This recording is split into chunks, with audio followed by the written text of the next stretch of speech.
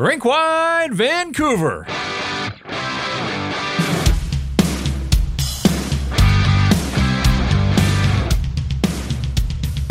the first time all season, some signs of trouble creeping into the Vancouver Canucks game. They go 0-for on a 3-game road trip. They've lost 4 in a row, and they just didn't have it in a 5-2 loss to the Seattle Kraken at Climate Pledge Arena. And that's where we're coming to you from on this episode of Rink-wide Vancouver. Usually, we're in our Rink-wide studio in the Wall Center Hotel, and center really says it all. The Wall Center in the middle of downtown Vancouver, close to just about everything from restaurants to shopping to sports venues and English Bay. So consider Wall Center Hotel for your next staycation, or if you have people in from out of town. Jeff Patterson here in Seattle, joined by Farhan Walji of TSN. And Farhan, I came a long way to see this level of performance from the Vancouver Canucks. They played well in Colorado. We gave them credit on the last episode. This was different. This one feels different. And I think even to the players, and certainly an agitated Rick Tocchet, you're going to hear from him a little bit later on, they sense that there are some things creeping into their game now that they have to find a way to correct. Yeah, look, this was awful. This was all shades of awful. And I came on in the last show and said the same thing, that, look, nothing to panic about, because I liked what they were doing 5-on-5 in all 3 games, right? Whether it was the back-to-backs with Minnesota and Colorado, or even before that at home against Winnipeg. I thought, they lost those games in the power play, and I thought they did some really good things. There was nothing good about this game. Nothing good about it. They scored first. Yes, they've done that before. And, they kind of went back and forth. Late in the first period, the ice got tilted. It started with a giveaway by Philip Hronek, actually 2 in the same sequence, and the Canucks never found their game again. And their power play is getting worse. And Rick Tocchet said, okay, we got to, try something different. So we went with 2 defensemen, and Philip Hronek went out there, and he was not good. He didn't deliver any kind of the shots that they would have expected him to deliver. You almost got into a situation where who was the quarterback, right? Because it was Quinn Hughes playing on the half wall, and now you don't have JT Miller in that spot, and Quinn Hughes is not as effective there when you expect him to be the guy that runs the show. Eventually they changed that, and they put Pius Suter back in and took Hronek out. Like the momentum got sucked out of this team with how bad those first 2 early power plays were. And early on, right, you and I talked before the road trip started, and I had a prediction that the Canucks were going to go 0-2-1. This was not a game I thought they'd get a point out of, because this was on some levels a schedule loss, right? They played 5 games in the last 7 nights. They've had a bunch of games on the road. The schedule is not doing them favors. This is when the guys that are at the All-Star break, you kind of wish they had a break instead of 6 guys going and being a part of it. So you knew that there would be some hiccups tonight, and the Kraken are hungry. But even Rick Tocchet, and again, you mentioned, we'll get to it later, he was not pulling any punches.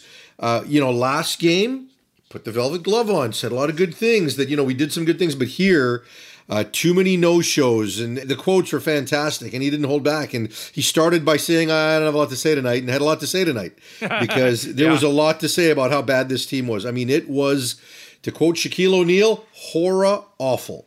And in the third period, there was nothing. Down 2, you don't want to let this thing fester. You got to find a way to get something out of this. And we've seen this team fight back in previous games. They had nothing left in the tank. I mean, there's just so much to get to here. And you're right. This team just didn't have anything tonight. 5 shots on goal in the first period. 12 shots through 2 when you're a team that's lost 3 in a row. I saw no desperation. And you touched on it. Facts are facts here. This was their 10th game in 17 nights, when you consider that includes an Eastern road trip out of the All-Star break, and 8 of the 10 games have been on the road. So it's been a lot. And they went through a stretch like that back in November and went 500. And this time around, they have 3 wins in their last 9 hockey games now. So they are flushing points on a pretty regular basis. They're getting some help in as much as Vegas is struggling, and they got absolutely whacked by the Toronto Maple Leafs, and maybe Vegas isn't even the team to watch. Maybe it is the Edmonton Oilers ultimately, with all of those games in hand. Whatever the case, the Canucks 37-16-6 now. They remain on 80 points, but they're no longer the league leaders in points percentage. They've been passed by teams like Florida and the Boston Bruins. So again, there were going to be struggles along the way. We knew that. Everything's gone so right for this hockey club, But to hear the coach and to see him, to be there in his scrum here in Seattle, that's as visibly agitated as I've seen Rick Tocchet after a game. And again, his team's won a whole lot more than it's lost, so he hasn't had a lot of nights. And on a lot of nights when they've lost, he's tried to play the good cop role and butter them up a little bit, but there was no hiding from this one. Just so disconnected. It was unbelievable. Like, you referenced that shift. Hronek, Hughes, Lindholm, Pettersson. Like, those are four of the best players on this hockey club. Get absolutely pinned. Elias Lindholm was out for 2 minutes and 39 seconds. Hughes and Hronek were at like 2:24, and Pettersson was sort of in that time frame as well. Like, that's just stuff that we don't see and haven't seen all season long, Farhan. No, you're right. And, he also talked about on the penalty kill and just how bad their clears were tonight. And you look at that first one, right? Canucks had 2 chances to clear the puck, but they just couldn't get a handle on it. And then just as soon as the power play ends, Dunn scores to tie the game at 1. But there were more of those types of shifts. We talk about the Hronek, with the turnover, he had a second chance to clear it. Demko made a bunch of saves. I think they were in their own end for almost 2 minutes. I think it was around 1:48, something like that. And like I said, it just got tilted. And yeah, I heard you ask Rick about just how disconnected they were. And he talked about their staples, right? And just what is missing right now. Yeah. So, and they don't have a lot of time to practice, right? I think it was Kate asked him about that. You might have, and he's like, well, we play at 4:00, right? So I'd love to practice for a week right now because clearly they've forgotten how to play their systems. And maybe we're overreacting and not factoring the schedule into this enough. But we have seen this team at the back end of a difficult schedule. And we have marveled at how they have found something and how they've been professional and clinical. And look, this wasn't a great team. Like the Kraken are fighting. They're trying to get into it. But even Tocchet said that if these guys think this is a playoff game, like the playoffs are a whole different level, right? Like He rolled his eyes at the thought that, oh yeah, this is going to be like playoff hockey. No. Playoff hockey is going to get a whole lot tougher because the teams are a whole lot better than Seattle. And they may get Seattle in the first round, right? There was a lot to not like in terms of their response because you would have thought that, yeah, okay, we know that it's the back end of a road trip, but they also know you don't want to lose your 4th straight, right? Regardless of schedule, you've got to find something. And the coach referenced it as well, right? Like they needed to do more than they did tonight because even with the schedule and all the built-in excuses, simply wasn't good enough. So hopefully they get a chance to look at themselves in the mirror because Boston lost tonight in overtime. They're going to come in hungry, and Boston certainly, has a right to feel like they're, I don't want to say they're in the Canucks' head, but they've got to feel pretty good about how they performed in the last time these two teams played. Well, if people don't think that there is some trouble around this hockey club, if they lose to Boston, you know that people's hair will be on fire.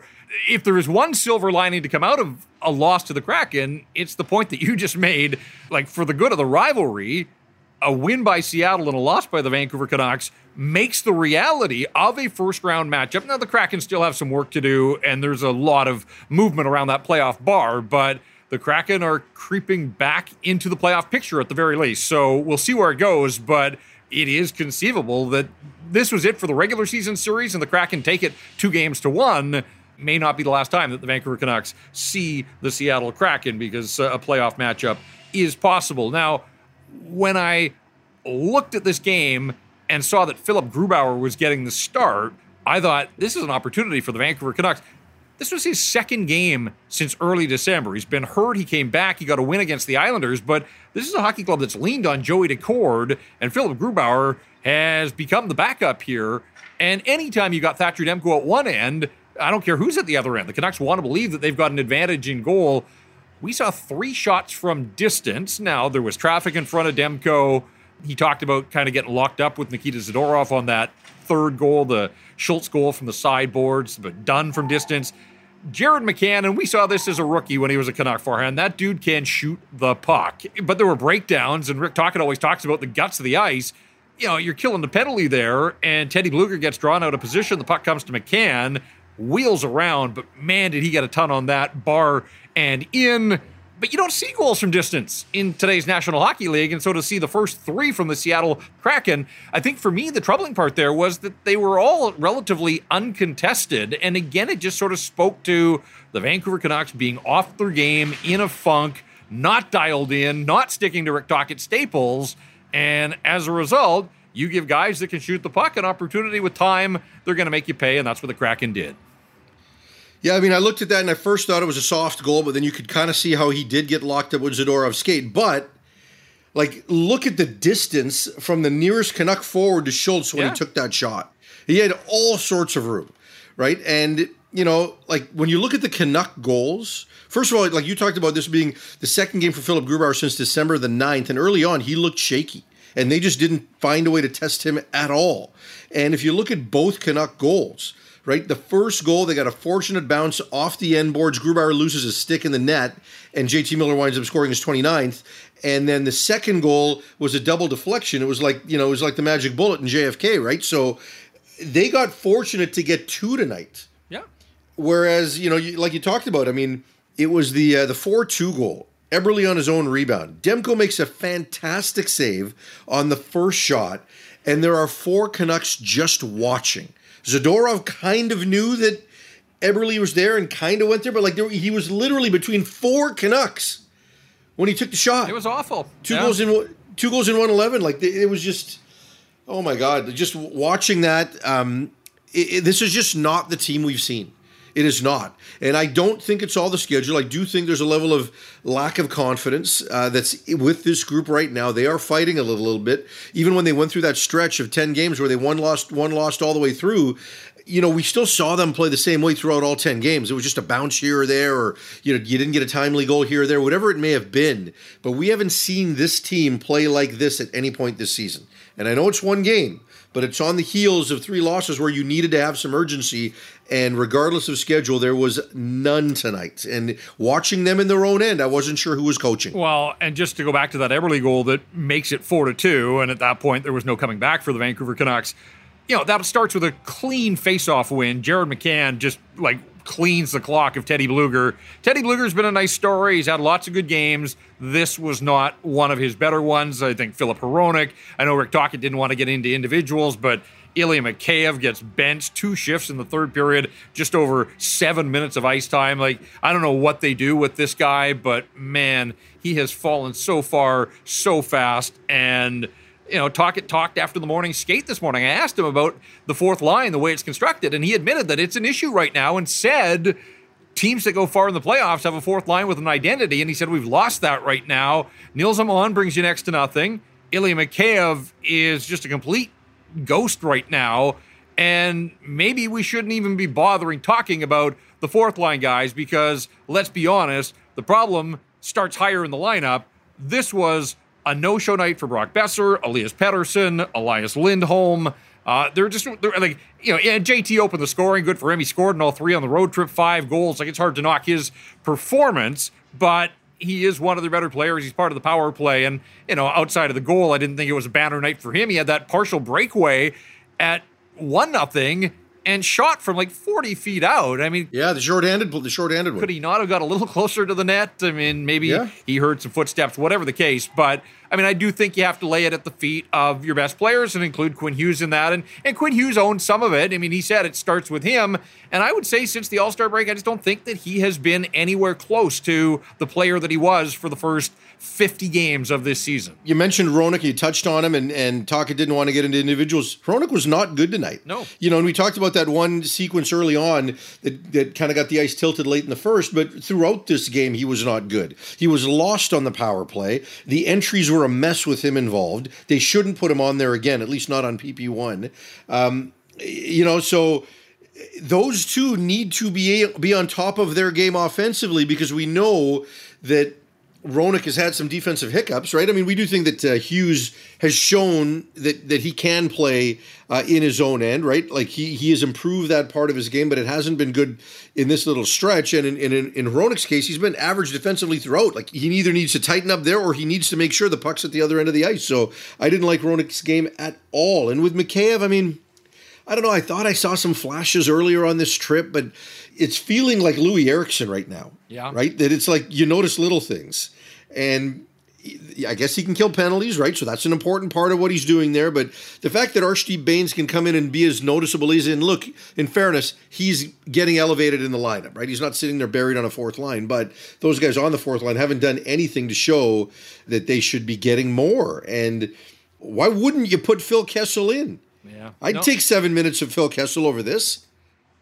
Yeah, I mean, it's starting to feel that way, and we'll find out, I guess. The Canucks are home for 3 now, and so maybe we'll get a better sense. There's kind of been a cone of silence over Phil Kessel after that first day and the video that was out there, and the Canucks weren't thrilled with some of the video that was put out of Phil Kessel. Again, it was his first day. Nobody covers this team anymore, so it's easy to be a cone of silence. There's nobody covering Abbotsford.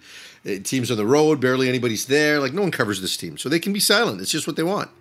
Hey, I was here in Seattle. And look what happened. Yes. No, but I was glad I was here this morning because there was a lot going on, and it does feel for the first time all season like they are starting to throw some things at the wall, certainly on the power play. Like their first power play, I mean, how bizarre is it that Brock Besser wasn't out there for the first power play on PP1? He leads this team in goals and in power play goals, and they elect to take him off, and that just tells you right now they're in their own heads. It's not just an issue for the fans and the media. They know it. I mean, it's 1 for 28 now. They had 4 shots on goal on 4 power play opportunities. So despite all the talk about getting more shots and trying to configure things so that they could shoot the puck, they ended up with 4 shots on 4 power play opportunities. But for the first time, the power play is affecting the rest of the game.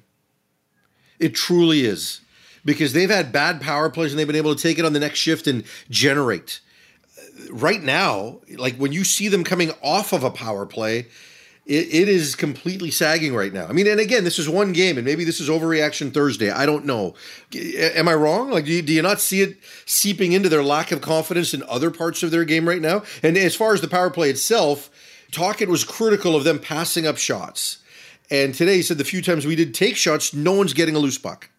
Right? So, I think Shorty said on the broadcast that sometimes the simplest play in hockey is a shot and a rebound. But I just thought it was fascinating. So Besser isn't on the first unit on the first power play, and then he's out there for the second power play, and they take Lindholm off. By the fourth power play, the Hronek experiment's over, and Pia Suter's back there. Like, again, they're grasping. Well, they have to, right? Like, what do you want them to do, right? Like, the Hronek thing clearly wasn't working. I'm glad they made the change they did. Right, but it's to the point that even if they score, that doesn't solve their issues. Like, this thing is now beyond a funk. It is at some levels of despair, and there's too much talent out there, so they do have to figure this out. They've got to figure it out because the other night in Colorado, with 6 minutes to go, they got a power play in a 2-1 game. That should have been the equalizer. It wasn't. Here, again, they were not the better team, but they had 4 power play opportunities, and maybe a power play goal somewhere along the line gets them to the point where they can muster a point out of this game.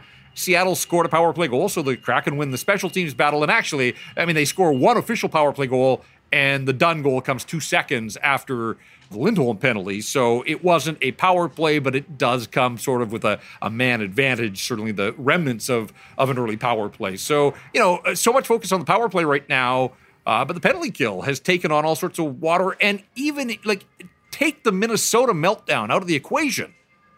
Winnipeg scored 2 power play goals against them. Seattle gets a power play goal here. I think somebody said it's 10 power play goals against in 10 games since the All-Star break, including the 4 that they gave up in Minnesota. So it's not just the power play. It cuts both ways here right now. Special teams are atrocious, and this team is too good. The personnel is too good to have this be as prolonged as it has been here for this 10-game stretch. You're not wrong. And, and when it comes to the power play, you can't look at the personnel because this power play group has had success. And you mentioned too much talent. So, and I'm just thinking about what happens in the next 2 weeks, right? Like, what this team has shown in the last week and a half, what are you thinking right now if you're Jim Rutherford? You talk about throwing things up against the wall and the desperation that comes with that. And maybe Phil Kessel's a part of that here for this team. But what do you do, right? Like, you're going to go out and get more power play talent? Like, what's that going to cost you? It has to be with the guys in the room and the guys on the ice on PP1. Like, you can't go look for help elsewhere. And same thing on the back end as far as the PK is concerned, right? Like, this team was built with some additional penalty killers this year. Suter was brought in for that purpose. Bluger was brought in for that purpose. Joshua has really improved in that area. I know he's hurt, but he's skating now. Might get back sooner than later. Like, they've brought pieces specifically to address the penalty kill. And if nothing else, Mikheyev should give them that.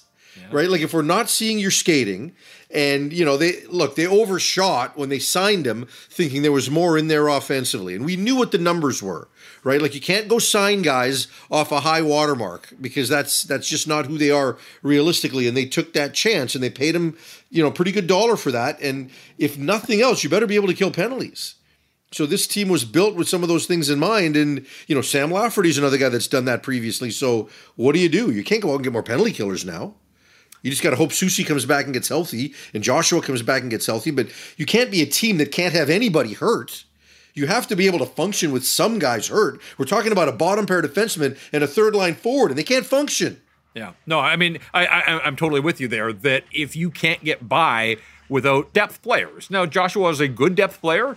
But what happens if Quinn Hughes gets hurt? No, that's what I mean, is if you can't get by without depth players, then you're a fraudulent hockey club ultimately. And I'm not saying the Canucks are that, but if they're saying, oh, well, it's us because Dakota Joshua's out of the lineup, come on. They've got guys higher in the lineup that have to do more. Rick Tocchet wouldn't name names, but I think it's pretty evident he's talking about the guys that are right up there at the top of the lineup, at the top of the scoring chart for the Vancouver Canucks. By the way, speaking of Dakota Joshua, like we were wondering if he was pricing himself out of the Canucks range with his performance on the ice.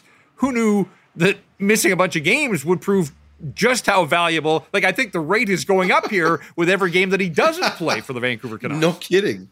Yeah, you're right. I mean, like the fact that Connor Garland had to go out there and fight tonight, right? Like that was ugly. But yeah, you're right. Like him not playing and what's happened to this team, just because all of a sudden that third line has been eliminated, and not only are they not providing offense, they can't provide just a spark, right? Because they would still be able to tilt the ice for a shift, and the other shifts might come in after that and be able to pick up off of that, even if that third line didn't score on any given night.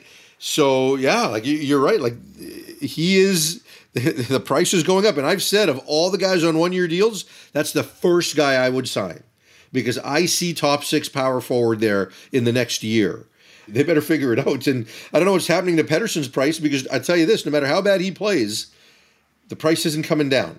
Yeah, I mean, it's funny that his contract has sort of been put on the back burner just because the losing streak has taken precedent, the power play right now, even though he's a big part of that. But no, I mean, he's locked into a range. If you're a back-to-back 100-point guy, there really isn't a whole lot of wriggle room. I mean, he's getting his, there's no question about that. Top of range, my friend. And, early on in the season, and I don't believe the contract is a distraction at all, but early on in the season, it was easy to not talk about it because he was playing lights out, right? So, and we saw this with Bo Horvat, right? That, hey, obviously you're handling it as well as possible because you're on top of your game despite all of this.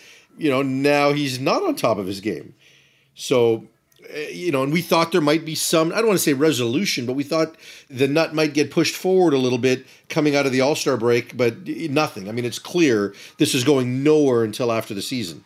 So I don't know. I don't know if it's adding pressure to him or not. Well, going nowhere. That is an apt description of the way the Canucks were going in this one here in Seattle. 5-2 the final. The Kraken defeat the Vancouver Canucks. Canucks with just 16 even-strength shots on the night. The Kraken had 27, scored 4 times, and then the empty netter, obviously, I guess a power play goal and the empty netter. And Thatcher Demko's dropped 3 in a row for the first time all season, and we've seen him play better. And it's too bad. I mean, the dads and the mentors out on this road trip, and they don't see a victory for the Vancouver Canucks, and I'm not blaming them in any way. I don't even think there's a correlation here. It's just unfortunate that they come to support their sons or brothers, and they don't get to see a team that's won so much all season long, and all of a sudden in the midst of a 4-game losing streak. You're going to hear from the coach. You're going to hear from Thatcher Demko. You'll hear from Quinn Hughes as well. We'll get to our 3-star selection, a stat that stands out, some listener feedback. So a lot still ahead as we come your way from Climate Pledge Arena, where the Kraken defeated the Vancouver Canucks 5-2. It's Jeff and Farhan with you. This is Rink Wide Vancouver.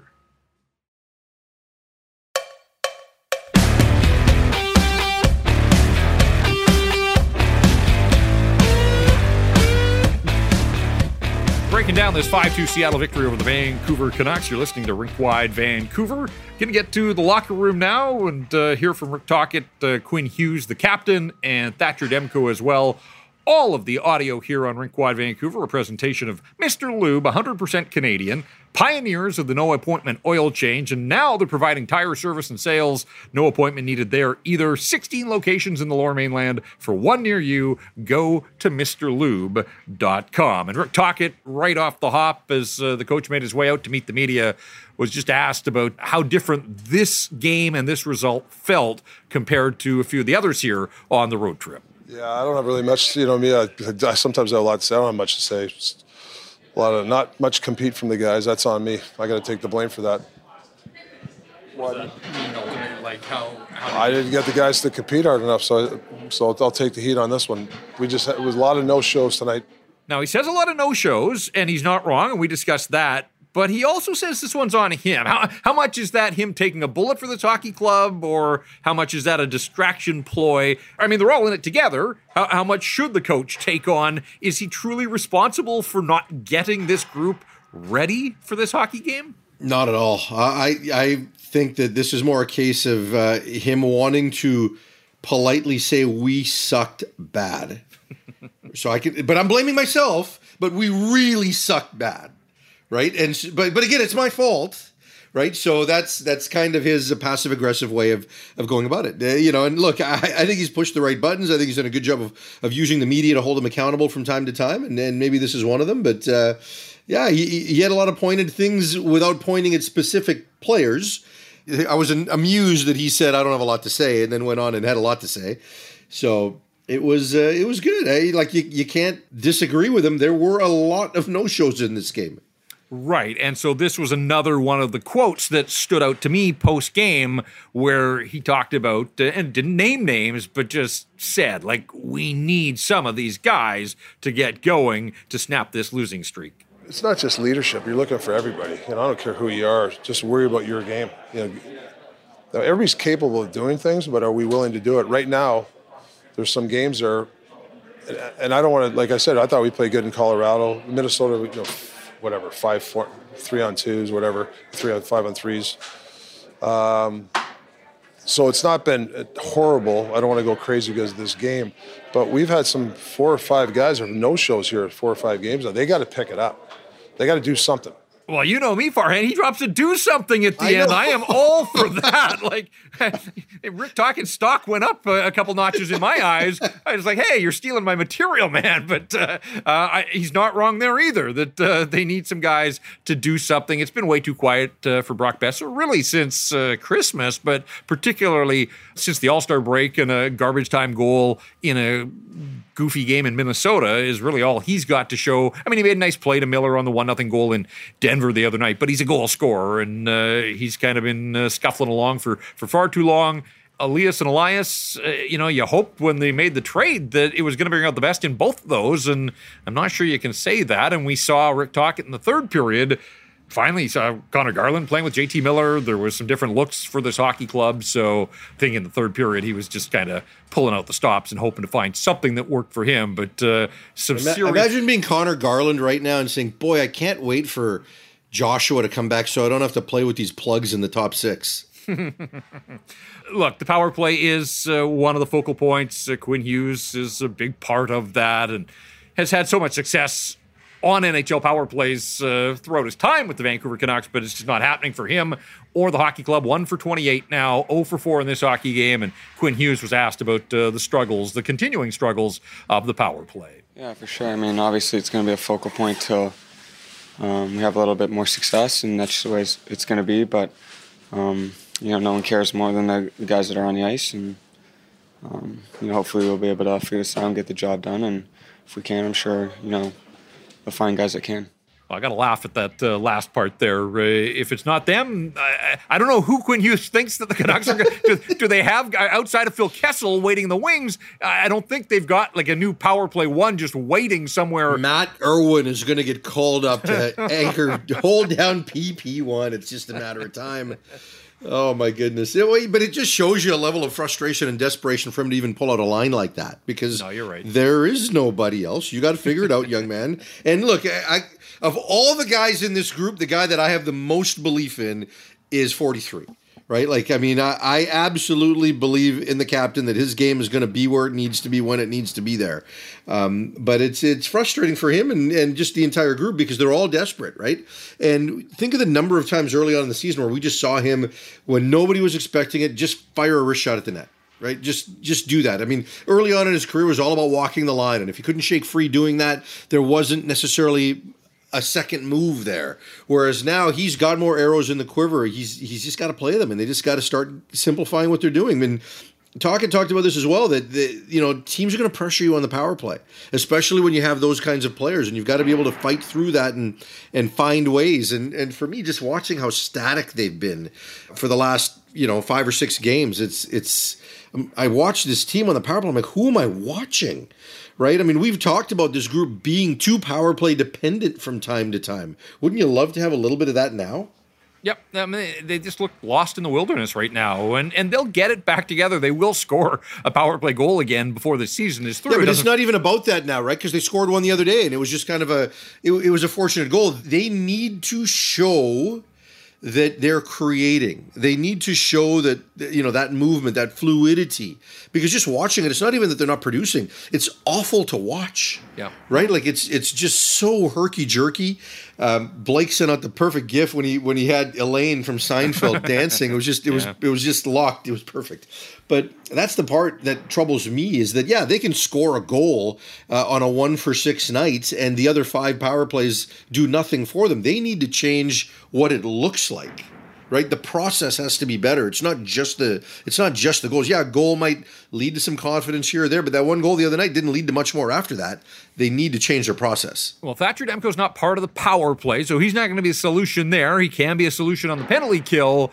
But Thatcher Demko asked about the first 4-game losing streak of the season and just sort of where this team is mentally coming off 4 straight losses. It's not going to be a perfect season. It was the first bit of adversity that we faced, so I'm sure it's fun to write that we're struggling or whatever, but it's part of the game, it's part of the sport, and we're learning from it. Maybe the one good thing about the seasons that we've had in the past is that we've been through stretches like this, and I'd like to think that we've learned a lot from those seasons. So, it's one of those things that we just got to come together internally and work through. Yeah, I'm not sure that I needed the netminder playing the old, you guys love writing about this kind of stuff. Like, it has been... That's who he is now. That's who he is. Nothing but sunshine and roses in terms of the coverage of this club all year long. And so we're pointing out some of the flaws right now, of course. But I don't know that anybody's taking great delight. But I did think it was interesting there, the second part of that, where, all those dark years that he referenced, now they're drawing on those because they've had experience with long losing streaks. So who knew that they could put those seasons to good use? But apparently that is what they're drawing on now for the guys that went through the last couple of seasons here with the Vancouver Canucks. Yeah, don't draw on that too much. And I kind of had a bit of an eye roll. Yeah, of course, we're having fun talking about them having some adversity, right? I mean, this season has been fun for all of us just because of how dark these other seasons have been, right? I mean, normally you don't get into cheering for a team that you cover, but you certainly do like the other side of it when it's been so much gloom for the last, 2014 -1 season, right? So, I don't think anybody's cheering or excited about writing about a struggling team, but it certainly allows us to change the material a little bit. You look at some of the goals he allowed and you kind of, you may or may not question some of them, but I got to be honest, he made some incredible saves again tonight, right? Like, what could this game have looked like if it were not for some of the plays that he did wind up making? I mean, I think he's still on top of his game. Yeah, I mean, I look early, like they got outshot 9-5 in the first period. It was 1-1 there, but Seattle could have pulled away there. 12-7 in the second period. So the shots were 21-12 through 40 minutes of play, and it felt like it. The ice was tilted, and Thatcher Demko was busy and was called upon. And you're right, he did make some saves. Unfortunately, 4 get past him, and then the empty netter. So disappointment all around. You can sort of feel it, and we'll see again. Stakes go up for a game against Boston on Saturday afternoon, 4 o'clock, by the way, which is interesting because Toronto's in Colorado. Like, Hockey Night's got a marquee matchup in that early window, and yet the Canucks and the Bruins, and people can roll their eyes about special treatment for the East. keep in mind that the Canucks have absolutely owned the Toronto Maple Leafs in that 4 o'clock time slot on home ice going back like 15 years. So maybe there's something to that. Get the game out of the way early and go on with your Saturday evening. But it is a 4 o'clock start, the Canucks and the Boston Bruins on Saturday. Let's get to the Rink-Wide Vancouver 3-star selection out of this hockey game. The 3 stars here at Climate Pledge is selected by the Seattle media. Jared McCann, Jordan Eberle, and Philip Grubauer gets the 3rd-star nod. I agree with McCann. He had a goal and 3 assists and was a force, and the guy just shoots the puck, and I could sit and watch him shoot the puck all night long. Just look at his night. I mean, 3 shots on, I actually felt like he had more. He had 3 shots on 4 attempts. Jordan Eberle had 5 shots, scored on 2 of them, including the empty netter. But McCann had 4 points, Eberle had 3. I'm going with Justin Schultz, who scored and also had an assist, and I thought, obviously, defensively, the Kraken were good. I mean, to hold the Vancouver Canucks, and we know the Canucks can be an explosive group, to hold the Canucks at bay and give up just the 2 goals. I've got the defenseman Justin Schultz as the 3rd star. So Jared McCann, Jordan Eberle, Justin Schultz, 3 guys whose names all start with J, and I'm all for that as well. Yeah, I'm surprised Grubauer. I mean, you give up 2 goals and really didn't have to do much tonight at all. I didn't see that, but I mean, you get a shutout maybe, but not tonight. And I think it's fair that you pick all 3 from the Canucks, or from the Kraken, rather. I'm not even sure that there's a Canuck that's worth honorable mention. We haven't spent a lot of time, and I don't think we ought to, but Rick Tocchet said before the game, you know, sometimes the debut is the easy game to play. It's the 2nd, the 3rd, the 4th, trying to keep at that level. Arshdeep Bains earned the promotion based on his play in Colorado the other night, and didn't do a whole lot with it. And I'm not dumping on him because, again, this guy's 2nd NHL game. There were issues much higher in the food chain, but 12 minutes and 57 seconds, just 1 shot on goal, and really didn't notice him as this game unfolded. Yeah, I know. I felt the same, and you know, whether or not that's chemistry with that line. I know JT Miller had a lot of good things to say about him from, you know, the one time he skated with him during training camp, and I thought it might be a good fit. And he talked about trying to get his speed and physicality and ability to kind of retrieve pucks as something that might help get Miller going. So the fit wasn't there. But I do think that JT's kind of an acquired taste. And when I say that, I mean, I think it takes time to get to learn how to play with a player like that, right? Whereas, you know, you play on a 3rd line and the role is a little bit different. But either way, look, I think Arshdeep Bains was far from the worst Canuck in the lineup tonight. So hopefully he gets a chance to play in front of the home fans on Saturday against Boston, and we'll see what kind of role he gets. Still lots ahead here on Rink-Wide Vancouver. We'll get to our stat that stands out, and certainly looking forward to hearing and seeing what you, the fans, and the listeners had to say about a 5-2 loss at the end of this road trip. The Canucks go 0-for-3 on the road trip, include the Winnipeg loss before the trip, and that is 4 straight setbacks, all in regulation for the Vancouver Canucks, and they've opened the scoring in all 4 of those games as well. And usually earlier in the season, first goal was a meal ticket for the Vancouver Canucks, but that hasn't been the case. So it's not a question of slow starts. It's been more as games have unfolded here. And again, they played well against Winnipeg and Colorado, didn't get results. There was the 3rd period issues in Minnesota. This one really start to finish outside of JT Miller opening the scoring 4.5 minutes in. 5-2, the Canucks fall to the Kraken. Season series is done. Seattle takes 2 of 3 from the Vancouver Canucks. You're listening to Rink-Wide Vancouver.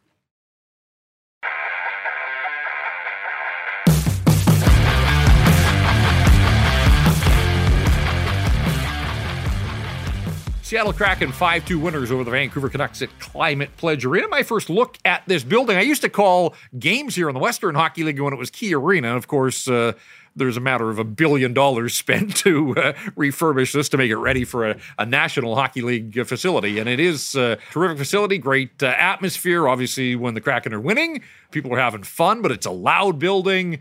Music, a big part of the whole game presentation, and they were jumping tonight as the Kraken defeat the Vancouver Canucks. So you just kind of get a feel of what it might be if and when these teams ever do meet in the playoffs. A stat that stands out, I guess I have to go with the power play, 1 for 28. I mean, we've talked it to death, but it's on the Canucks to change it. The other layer of that is, for all the talk today about more shots, just 4 power play shots on 4 opportunities. So 8 minutes of power play time for the Vancouver Canucks and 4 shots. Really more of the same, except that it was a bunch of different looks and nothing is happening but 1 for 28 right now. And to make it worse, That tracks back to the game in Boston where the Bruins scored 2 shorthanded goals in the first period. Farhan, the Canucks are net -1 on the power play over their last 9 hockey games. Wow. Who would have thought that with this group? Like one positive stat, Lindholm was 11 for 13 in the circle, but which you wouldn't have thought because it felt like the Canucks never had the puck tonight. But, and he certainly struggled offensively. But, it is amazing just when you think about the shorthanded goals they've given up, and something that you just wouldn't have seen from this team in the first half of the season. All right, we've had our say here, and you've heard from the coach and a couple of the players as well. Let's get to our feedback channels at Rinkwide Van and see what the listeners thought about this one. Talkett's Cheekbone says Lindholm may be bad for team chemistry. I don't know that you can lay it at his feet, but I don't think he hasn't been as good as they had hoped, and he wasn't having a great season in Calgary. He's a better player than his numbers would indicate, but still waiting for him to make more of a mark, and maybe with a little practice time. That's sort of the one out I'll give him, is that everything's been done on the fly just because they've been playing so much and traveling that he really hasn't had a lot of practice time with this group, so they didn't really acquire him for February and March. His payoff will come in the playoffs, and there are going to be some expectations, obviously, that he plays and produces a little more than he has through his first 10 games with the Vancouver Canucks. Yeah, and you wonder how much of it is him and how much of it is Pettersson, right? Because they want to find somebody who can play with him, and we've seen him have success with the Lotto line, and this year when they did get together, it started well, and then it kind of fell off the face of the earth pretty quickly there, right? So you wonder, right, whether Pettersson's become, I don't want to say difficult to play with, but it takes time. Like, I just feel like he's in a bit of a funk, and he's kind of bringing everybody that's on his line in a bit of a funk with him because he's the straw that stirs the drink on any line that he potentially plays on, right? So, I don't know if he wants to get back with Besser or whatever it happens to be. I don't know. We went through this with Horvat for years where they couldn't find adequate wingers. We thought we had it figured out with Pettersson a year ago with Kuzmenko. That obviously didn't really work out this year. And here we are again, right? As they're kind of navel-gazing, trying to figure it out. Trent says absolutely no player combos seem to be working power play or otherwise, and I would agree with that. Just totally disconnected. Christian says Canucks look tired. Could the All-Star break be the one that takes us down? And again, all of that fan voting to get all these Canucks into the All-Star game, and 6 guys play the All-Star game and then play 10 games in 17 nights, and maybe there is some lingering effects there. Next year, vote for guys to have like a weekend in Cabo instead of having to go to wherever the All-Star game is next year. John says the Canucks are deeper when Höglander is driving the fourth line, should consider finding an alternate winger for the Elias combo. There is something to that. I mean, earlier in the season, Nils Höglander didn't just give the fourth line a boost, but there was all sorts of production there. They've robbed from the fourth line to move him up. He hasn't been as productive there, and we saw that earlier in the season when he played with JT Miller and Brock Besser. And again, I'm not knocking Nils Höglander because the effort is there, but it's funny. Like, it almost feels like he is better suited and a more productive player lower in the lineup. Yeah, you could be right. I mean, but at the end of the day, they don't have a lot of options to elevate right now, right? And especially they went through that period of time where they just were not going to break up the fourth or the third line come hell or high water. It just wasn't getting changed. And you can't blame them for that. So that becomes one of the byproducts that you've got to find someone else to potentially go up. And I've noticed him. Like, I like what I'm seeing from Nils Höglander in that spot. So maybe he gets better matchups when he's playing in a fourth line role. Maybe Taka was onto something saying you can't overplay this kid because, maybe he fatigues a little bit, what have you. But I don't know. I am a big Nils Höglander guy, and I want to see him playing higher in the lineup. And I think the fact that he's really taken to that puck retrieval role, I think theoretically should make him really work well with Pettersson. I don't see why this all-Swedish line isn't working. Here's one from Robbie. I sort of agree with this. Robbie says, I don't understand why we aren't seeing the Lotto line when they need a goal in the third period. Like, they ran the league for a couple of weeks there in January, and we haven't seen them since. And I don't need them to line up that way from the start of a game, but when you're down going to the third period and there's not a whole lot happening, like, what would the downside of going back to Lotto line and hoping that you can find a little magic? Yeah, no, I would agree. Like I said, I don't want to see them together as a full-time line, but in certain stages in a game, I think it's a smart thing to do. I think it gives all of them a little bit of a jolt, and I think I don't want to say take it for granted, but they kind of, when it's all the time, they don't necessarily have that excitement or urgency. When they play together in short bursts, I think it works for all three of them. Well, we'll leave the last word to Jack, who says, it's hard to win at that level when only half your team is giving an honest effort. Good time for the boys to go home and regroup, perhaps practice. Now, they are supposed to skate on Friday because Saturday's game is early, so there won't be a morning skate there. I was a little surprised, 3 and 4 with travel, that they wouldn't get a day off, but they did have a day off here in Seattle on Wednesday. And again, you can't really have it both ways. You can't lament the lack of practice time, and then when you get an opportunity, don't take advantage. So I don't know how long they'll skate, but quick flight home, obviously, from Seattle. So they're supposed to be on the ice at UBC during the noon hour on Friday. I'll be in Vegas. I won't be there for you tomorrow or this weekend. But look, they need it. They need it. And I know sometimes teams need to get away and they need to get rest. This team needs to practice. And, whether it's getting a guy like Elias Lindholm kind of up to speed on certain structural things that you can break down in practice the way a film session doesn't do justice to, whether it's Archie Baines, who hasn't had, even though it's the same systems in Abbotsford, it's different when you're doing it at this speed with these guys. Like if it's me, I would go 30 good minutes and then maybe keep the power play out for another 15 and not make it a belabored thing, but they need to be on the ice. They need to practice. I thought you were going to say lock the power play guys in a room and don't let them on the ice, but maybe we're not there yet. It was interesting. The morning skate here in Seattle was a heavy morning skate. And again, it came after a day off where, guys were free to roam the town with their dads, and that's great. But it kind of felt like Rick Tocchet, again, no practice time. So he almost used a morning skate like a practice, but there's the issue of you had a game to play, so you don't want to skate guys into the ground. But I thought it was interesting that it was a very comprehensive morning skate, unlike a lot of the ones that we see from Rick Tocchet. So, all right, so you're heading out of town. The Canucks are coming back home. I planned it that way. And maybe it shouldn't be all these years later, but it is still a damn big deal when the Boston Bruins come to town. For sure it is. At the end of the day, I don't know that it's going to get these players going anymore, right? Because it's a big deal to fans, for those of us that covered it then, but I don't think it trickles its way down to the players. Do you? I'm not feeling that from any of these guys. The youngest players on this team, guys like Höglander, 10 years old. You know who it's going to matter to? It's going to matter to Archie Baines. Yeah. Because he's talked about falling in love with this team in that 2011 run. It matters to the fans. And so if they can bring a little added energy, Canucks have been lights out good on home ice all season long. The Winnipeg loss notwithstanding, and they played well in that game. They just didn't get a result. But, they got shut out by the Bruins. They got embarrassed. Prior to this game, I think the Boston game was the closest thing we had seen to a no-show from the Vancouver Canucks. So there have been a few now since the All-Star break. Hopefully, whether it's the fan energy, whether it's the players recognizing what this game means to the fan base in the city, they just have to be a whole lot better than they were here against the Seattle Kraken. They haven't had many of these this year, and that's the best news. So, you don't want to carve them when you still look at their record, but, one of the reasons they got the record to what it was because their best players were the best players, depth chip players were following in, special teams have won them some hockey games, goaltending's been there.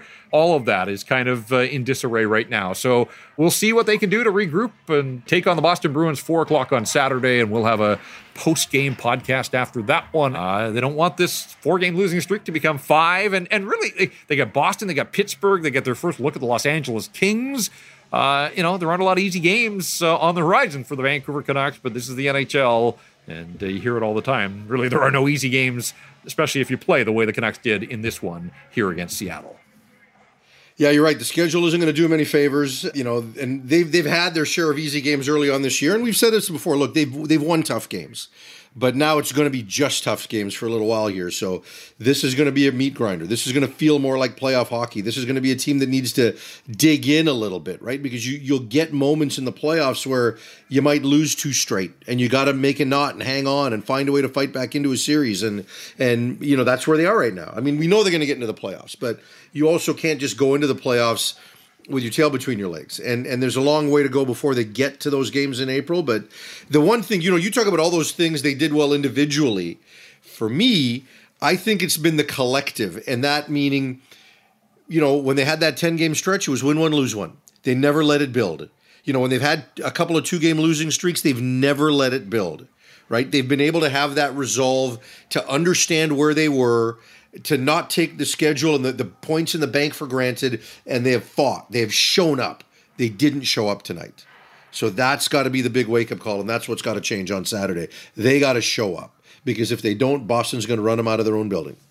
And nobody in Vancouver wants to see that. Lived through that in 2011. Although it really was only Game 7 that they ran them out of the building. It was most of the time it was the games in Boston. Great stuff, Farhan. Appreciate it as always. We'll get you back on another episode soon. Enjoy Vegas.